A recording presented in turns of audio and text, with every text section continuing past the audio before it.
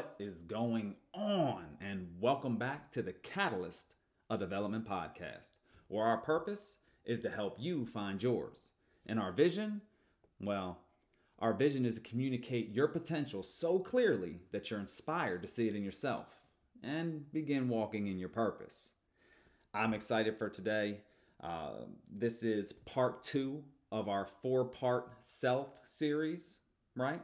And in this one, what we're going to dive into is we're going to dive into a little bit of self-love. Now, this was a tricky one for me. I'm really kind of excited how everything turned out. But before we jump into self-love, let's do a quick little recap on part 1, self-awareness. So with self-awareness, one of the first things we did was we defined what self-awareness actually was. We talked about the difference between internal and external self-awareness. We talked about the shallow end and the deep end of the pool as far as focusing too much on strengths and then weaknesses. We discussed why we needed self-awareness. Purpose, passion, quality of life, relationships, job interviews, opportunities. We then talked about how do we increase our self-awareness. We touched on the assessments in the books, and I hope you guys loved the links that I put out there. I hope you had an opportunity to do some of the assessments and gain some feedback. Other ways that we talked about increasing our self-awareness is between mentors and reflections and feedback. We then quickly touched on what to watch out for in regards to self-awareness, blind spots, falling into that American Idol syndrome that we discussed last week. And then finally, we touched on the homework. Everybody's favorite, the homework, right? And you had a few things to do. I wanted you to take a look at some of the assessments. I wanted you to start gaining additional information to build your self-awareness. You were supposed to focus on internal and external and not to be afraid to dive into the deep end and focus on those areas of improvement, those weaknesses. You were supposed to jot all these down. And to be honest with you, some of it may have upset you. Some of it may have been the cold, hard truth. Some of it you may have had to been real with yourself, had some real talk in the mirror, right? You may have been hurt. You may have been upset. That is exactly why we followed up self-assessment with self-love. There's a reason I have these ordered the way I do. And if you kind of took a couple gut shots as you were developing and raising your self-awareness, self-love is going to pay dividends. Self-love will not only help you recover, but give you kind of a purpose going forward. In this episode, we're going to discuss what self-love actually is. I want to define what I believe self-love is. Then we're going to break down that definition. We're going to explain why it's so important for us, why it's so important for your growth and your development. And then, as always, we're going to discuss ways to improve your self-love. I'm going to give you the top 10 ways that I believe you can improve your self-love. And as always, yes, you will have some homework. So stay tuned. Make sure you get that homework down because that's honestly where the development starts. So before we even jump in, I'm going to be 100% honest with you. I almost didn't title this self-love. Right? I fought with it like it was an internal struggle.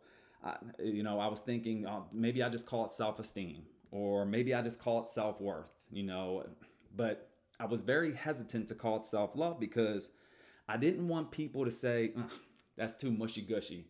What's this love stuff? I'm not paying attention to that. I promise you this.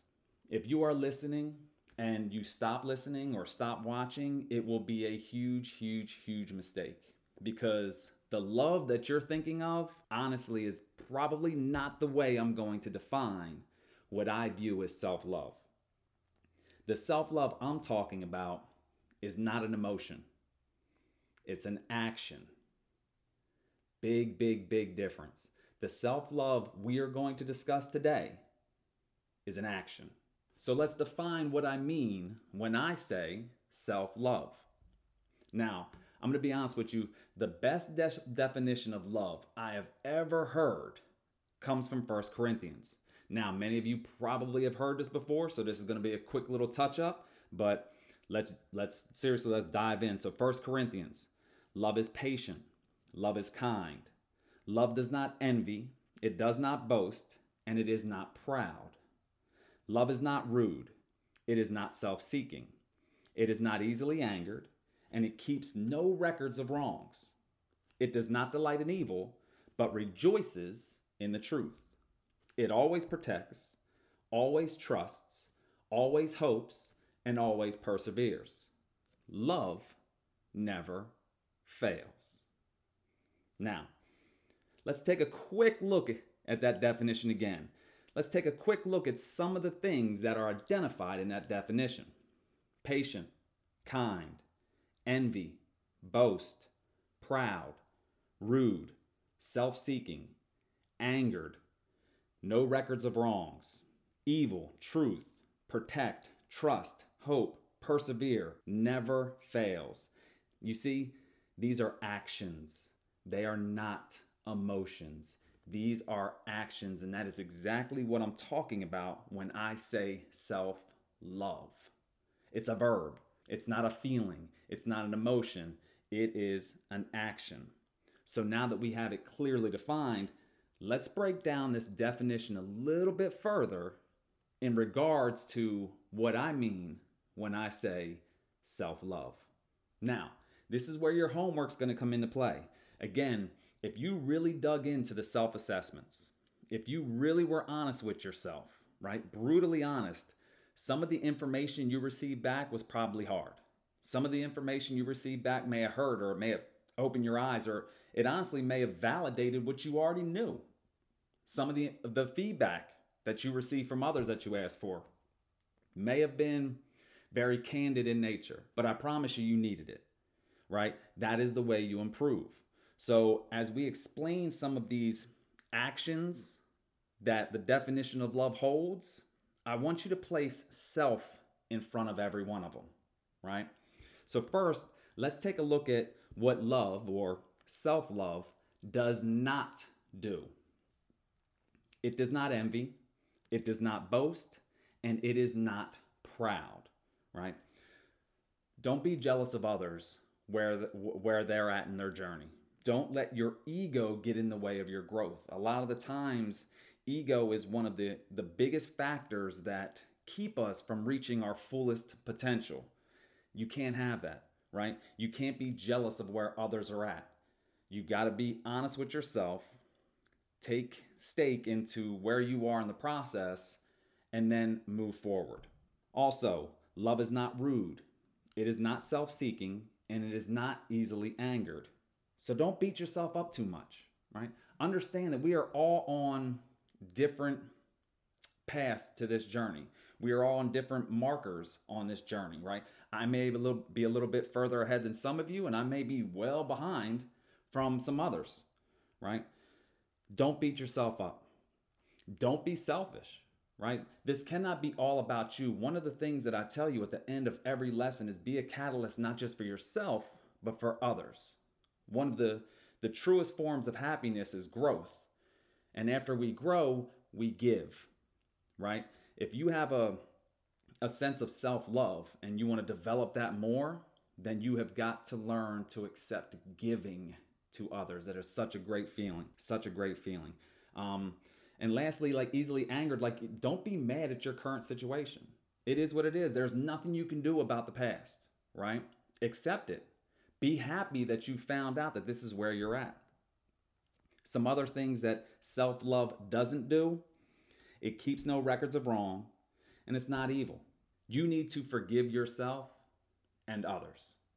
You have to. That is the way we start moving forward. If you truly want to embrace self-love, right? And you truly want to start becoming more happy, you have to forgive yourself and you have to forgive your others. I don't keep no records of wrong. Right? What's done is done. I forgive a lot of other people, not for them, but for me. Right? The old cliche says hating somebody or being mad at somebody is like drinking poison and hoping they die. There's no reason, right? And it's not evil. Having an evil spirit or an evil character, it gets you nowhere, right? That's not how we grow and establish self-love. So let's flip that. Let's look on the other side of the coin. Now let's take a look at what love or self-love actually does. Self-love is patient and it is kind. Understand that you are imperfectly perfect. You are perfect just the way you are. Now, this doesn't mean that I don't want you to grow or I don't want you to develop, but you are exactly where you need to be at this point in your life. Some of you may be further along than what you expected or wanted, and some of you may be further behind. But you are exactly where you need to be. You need to be patient and kind with yourself in realizing this. Be patient with your growth. Understand that it's going to take time. Don't beat yourself up. Be kind to yourself. Celebrate those little tiny achievements, those little tiny milestones. What else is self-love? Well, self-love rejoices in the truth. The fact that you've gone through these assessments, the fact that you are becoming more self-aware, both in strengths and in weaknesses, that is the truth. That is the truth of who you currently are. Be happy about that. Because a lot of people go through life with their blinders on. And we talked about it a little bit last episode, the whole thing, what you don't know won't hurt you. No, it absolutely will. What you don't know will hurt you if you don't take the appropriate steps to fix it, to correct it, to improve it, to resolve it. Understand that the truth that you just gained from doing the self-assessments and asking for feedback and asking for feedback from job interviews, these are all things, even if they hurt, that will help you become a better you. And lastly, what self-love does, it protects, it trusts, it hopes, and it perseveres. Understand that it's hard to put your trust in others. We've all been brokenhearted. We've all been let down. We've all been disappointed. But I'm going to tell you what, trust yourself. Trust yourself that you are going to put forth the effort to improve in some of these areas that may have hurt you. Know that you will improve. Champion yourself. Understand that it's going to take time, but know that if anybody can do it, you can. And then be resilient. As we are going through this self-love journey and this self-awareness journey to where we are trying to become the best versions of themselves, life is still going to throw right hooks at you. You either got to duck them or block them, or lean on your accountability partners or your mentors or your coaches or your friends or your family, but you've got to be resilient in this. This is going to be hard enough as is. Be resilient in this. And lastly, and more importantly, love or self-love never fails. It never fails. This is where that belief in yourself, this is where that rejoicing in the truth, this is where that patience and kindness comes from. Do not give up on your pursuit to become the best version of yourself. Understand your self-worth. Understand that, self-love is not a luxury. It's a priority. Your self-care is not a luxury. It's a priority. It's funny. I saw a meme one time of a phone that was almost dead, right? And it needed to be charged. And it said, you'd never allow your phone to reach this level. Why do we do it to ourselves? That's what self-love is, right? Plug that in. Recharge your batteries. Understand that you will not fail in reaching the best version of you. Believe in yourself. Believe in yourself half as much as I believe in you, and you're going to be all right. So now that we have a better understanding of what the definition is, and we even broke down the definition on what self-love does and does not do, let's take a look at how do we increase our self-love.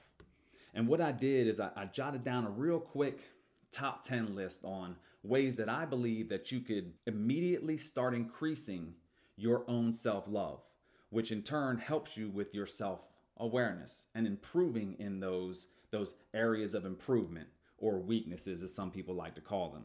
Now, as always, when I roll through my top 10, we're going to go in reverse order. So here we go. Number 10, positive affirmations. I used to think this was cheesy.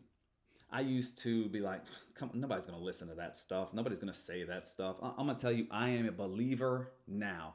It's funny in my older age how wrong I was in so many aspects, and this is one of them.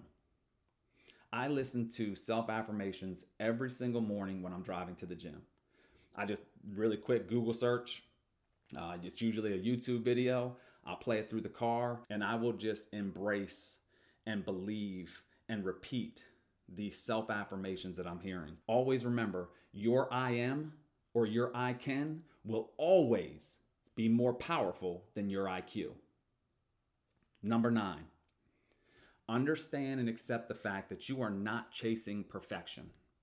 If you are constantly chasing perfection, you are always going to be disappointed. It's not about perfection, it's about progress. And I don't care if the progress is a step, 10 feet, a mile, or halfway around the world.